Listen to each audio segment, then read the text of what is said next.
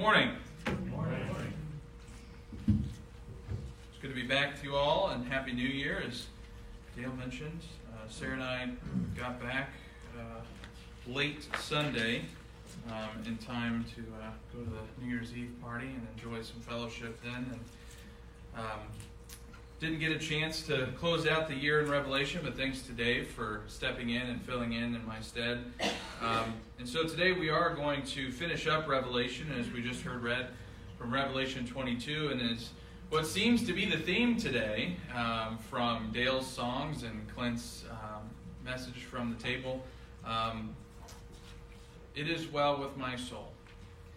You know, there's a song out there that speaks to this, and it speaks a little bit to Shadrach, Meshach, and Abednego being in the fiery furnace.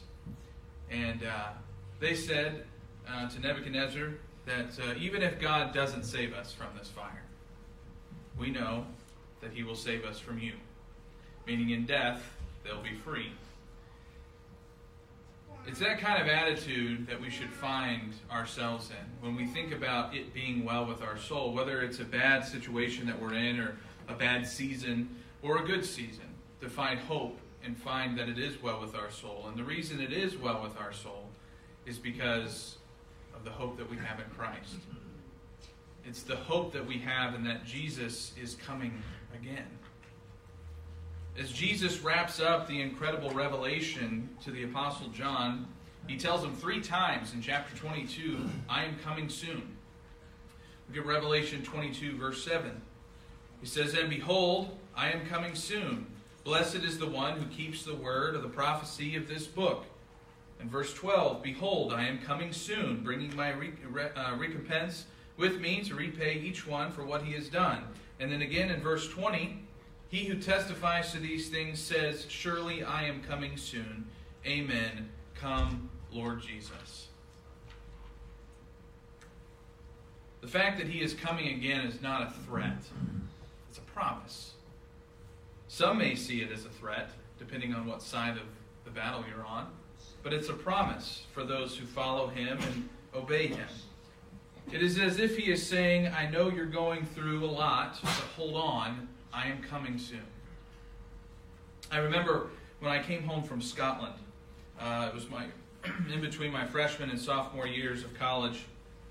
And Sarah and I were dating, and I was anticipating seeing her again, but I was having to fly home to Cleveland. And when I flew in, I had to fly into Little Rock, and I had to lay over overnight. And so my mom got me a hotel in Little Rock, so I stayed in Little Rock. And I got to the hotel in Little Rock, and had to print off my boarding pass for the next day. My boarding pass said Columbus. I said, that's not right. I'm supposed to be flying into Cleveland. Well, lo and behold, my mom had conspired with Sarah to divert me to Columbus so that they could both meet me at the airport. Of course, I didn't know Sarah was there, but seeing her as I got off the plane filled me with a lot of joy.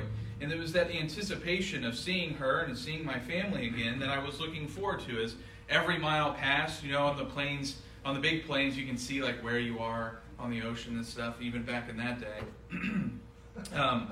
But it's that sort of anticipation that we also anticipate the Lord's coming. At least that's what we should be doing. It's not something that we should be worried about, but something that we should be hopeful for. And if it's worry that we have, then perhaps our priorities need reflection. Seeing that the coming Lord meant a blessing for the obedient, as he says in verse 7, or a reward for the one doing well in verse 12, and blessed assurance for the one who is wanting or for waiting and longing, that's what he says in verse 20. Isn't it interesting that the coming Lord tells everyone to come to him? In verse 17, he says, The Spirit and the bride say, Come, and let the one who hears say, Come, and let the one who is thirsty come, let the one who desires take the water of life without price. He knows he's coming again. And before that moment of his return, he invites us all to come into a relationship with him. We don't know the exact moment of his coming, right? Matthew 24, verse 36 says, No one knows, not even the angels of heaven, nor the Son, but the Father only. That's what Jesus said. But we want him to come as quickly as he can. We are exposed to the kind of people Jesus refers to in verse 15. He says the dogs and sorcerers and the sexually immoral and murderers and idolaters and everyone who loves and practices falsehood. What a list. We talked about in our class this morning. But we come into contact with these people every day. We have struggled to overcome being that kind of person ourselves. We have tried to stay on a biblically centered path. We have tried to practice righteousness and holiness that he talks about earlier in chapter 22. But we cannot wait until the battle is over and the victory is won. We cherish the ultimate out with the old and in with the new. We hang on because we know how the journey ends for the faithful. We can become very attached to this world because it's comfortable. But we know the world to come is infinitely superior. So we can hopefully say with John, "Come, Lord Jesus." Turn over to Acts chapter 1, verse 9.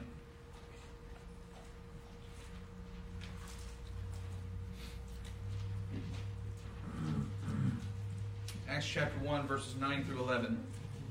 And when he had said these things, as they were looking on, he was lifted up, and a cloud took him out of their sight. And while they were gazing into heaven, as he went, behold, 2 men stood by them in white robes. And they said, "Men of Galilee, why do you stand looking into heaven?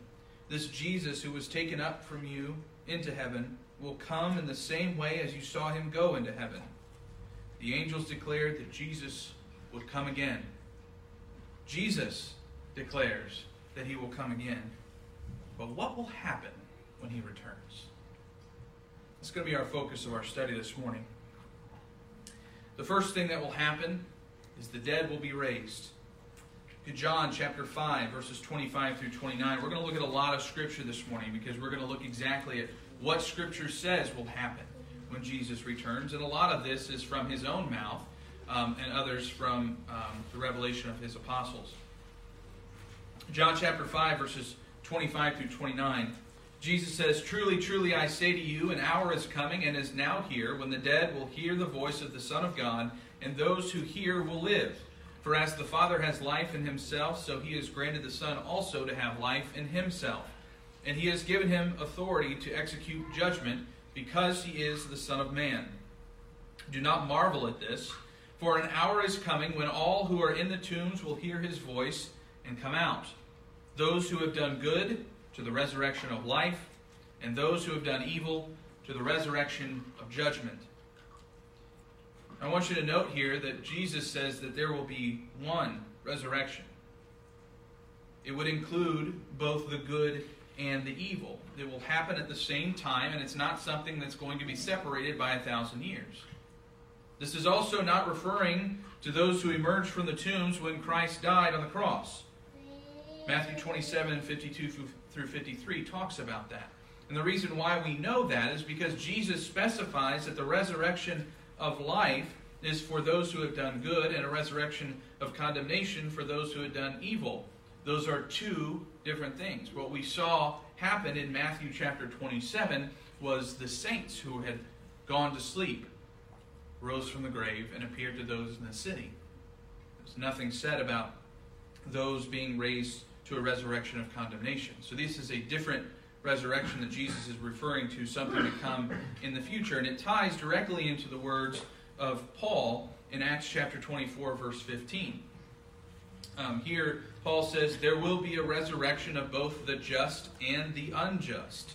2 categories, 1 resurrection. But what about those who are alive when he returns? We know that the dead will be raised to a resurrection of life and a resurrection of condemnation, but what about those who are living? Well, those who are living will be changed. Look at 1 Corinthians chapter 15, verses 50 through 53. Paul, writing here to the Corinthians, says, "I tell you this, brothers, flesh and blood cannot inherit the kingdom of God, nor does the perishable inherit the imperishable. Behold, I tell you a mystery. We shall not all sleep, but we shall all be changed in a moment, in the twinkling of an eye, at the last trumpet. For the trumpet will sound, and the dead will be raised imperishable, and we shall be changed.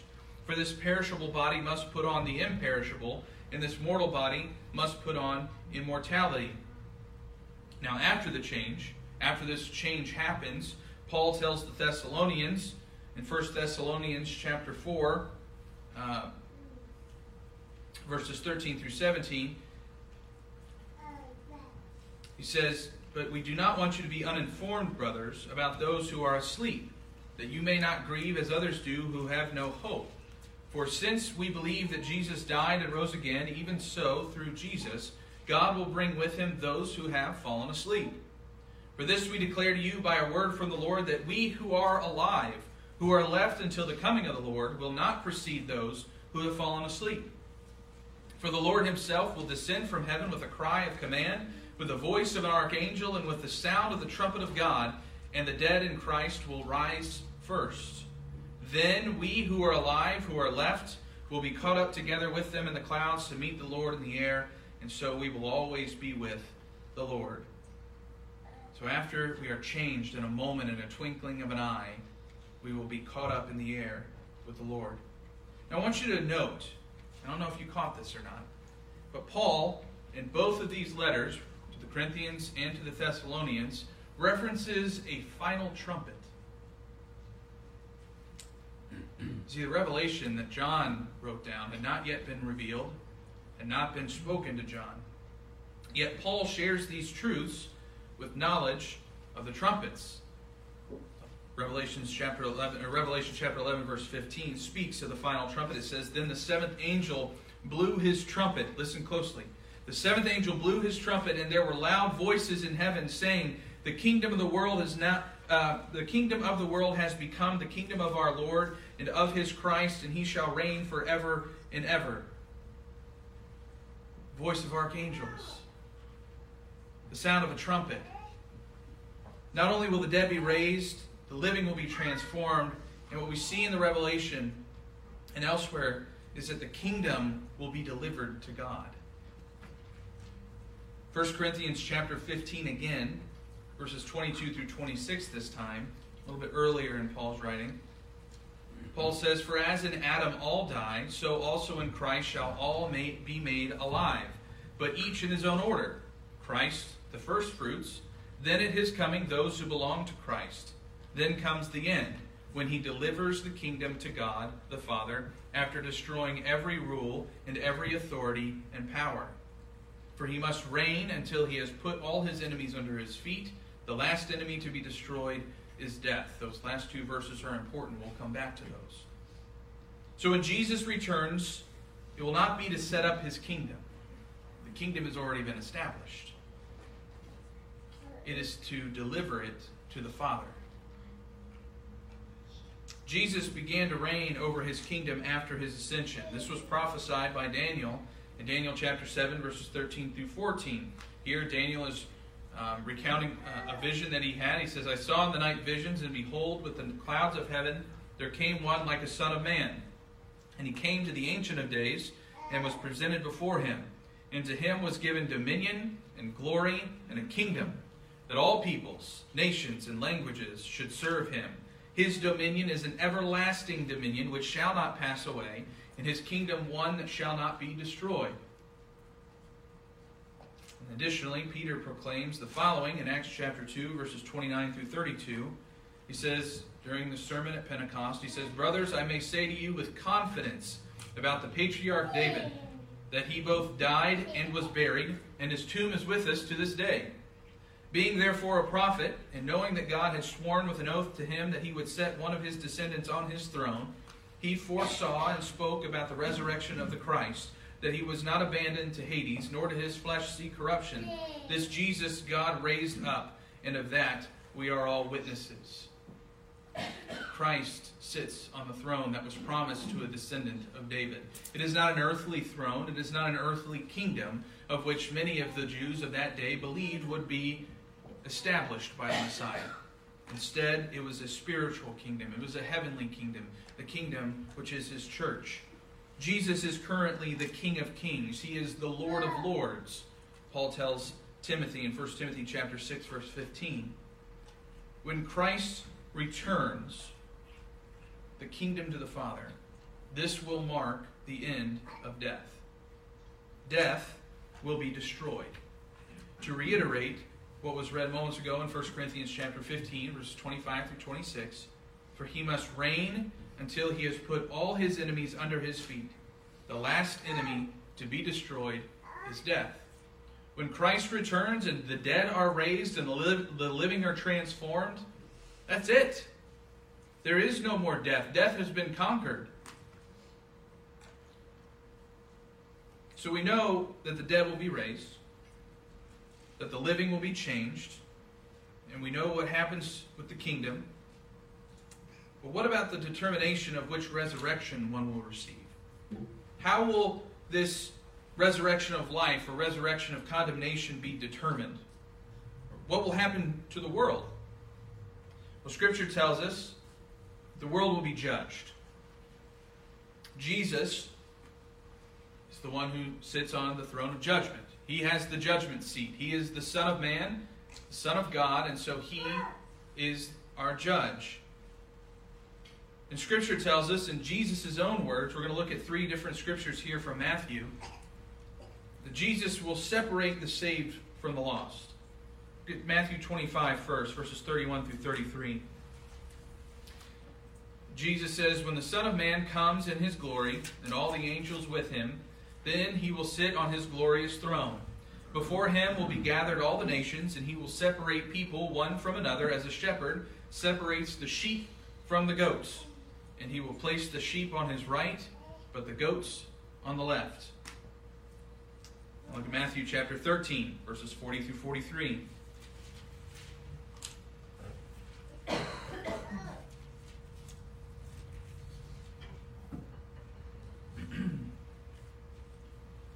Just as the weeds are gathered and burned with fire, so will it be at the end of the age. The Son of Man will send His angels, and they will gather out of His kingdom all causes of sin and all lawbreakers, and throw them into the fiery furnace. In that place there will be weeping and gnashing of teeth. Then the righteous will shine like the sun in the kingdom of their Father. He who has ears, let him hear. So how will this separation be determined? Jesus says He'll separate the sheep from the goats. The sheep will go to the right, and the goats will go to the left. Well, how do we determine who's a sheep and who's a goat? Is it determined on whether you're bad or not? I'm sorry, I had to. It's in my blood. Sarah got me a t-shirt about my bad dad jokes for Christmas. Now I just think about it all the time. But Jesus says that people will be judged by their works, by what they do. Turn over a few other chapters to Matthew 16, verse 27. It says, for the Son of Man is going to come with His angels in the glory of His Father, and then He will repay each person according to what he has done. Now, I want you to note in all 3 of those verses from Matthew, Jesus refers to Himself as the Son of Man, and He talks about coming in glory and with angels all around Him. He's referring to the end. He will repay each person according to what he has done. Paul talks about this as well. 2 Corinthians chapter 5, verse 10, he says, for we must all appear before the judgment seat of Christ, so that each one may receive what is due for what he has done in the body, whether good or evil. So being a Christian doesn't excuse you from judgment, right? We all have to be judged, and it's the determination of whether we have done good or evil of which we will be judged. Judgment Day will be a day of rewards and of punishment. So Jesus details later in Matthew chapter 25 and verse 46, He says, and these will go away into eternal punishment, but the righteous into eternal life. So there's 2 end games here. Eternal punishment and eternal life. Reward and punishment, right? Those who have not obeyed the gospel will be punished with everlasting destruction. 2 Thessalonians chapter 1, verses 7 through 9. To grant relief to you who are afflicted, as well as to us, when the Lord Jesus is revealed from heaven with His mighty angels in flaming fire, inflicting vengeance on those who do not know God and on those who do not obey the gospel of our Lord Jesus. They will suffer the punishment of eternal destruction away from the presence of the Lord and from the glory of his might. The future of the faithful and unfaithful is clear.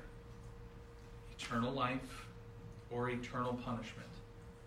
But what will happen to the world, this world that we live in, when Jesus returns? There's a lot of debate over this, but let's look at what Scripture says. 2 Peter chapter 3. Peter reveals, "But the day of the Lord will come like a thief, and then the heavens will pass away with a roar, and the heavenly bodies will be burned up and dissolved, and the earth will be, and the earth and the works that are done on it will be exposed. Since all these things are thus to be dissolved, what sort of people ought you to be in lives of holiness and godliness, waiting for and hastening the coming of the day of God, because of which the heavens will be set on fire and dissolved, and the heavenly bodies will melt as they burn. But according to his promise, we are waiting for new heavens and a new earth in which righteousness dwells." Peter reveals that the world will be destroyed. And again, in John's Revelation 21, verses 1 through 2, "Then I saw a new heaven and a new earth, for the first heaven and the first earth had passed away, and the sea was no more. Then I saw the holy city, New Jerusalem, coming down out of heaven from God, prepared as a bride adorned for her husband." So what do all these things mean? Some people look at these verses and they try to extrapolate and build a fantastical world, a new world that will be created. What we know is that the world that we know it will cease to exist. What happens after that, for me at least, that's up to God. And I greatly anticipate seeing it and being a part of it, and hopefully seeing you all there.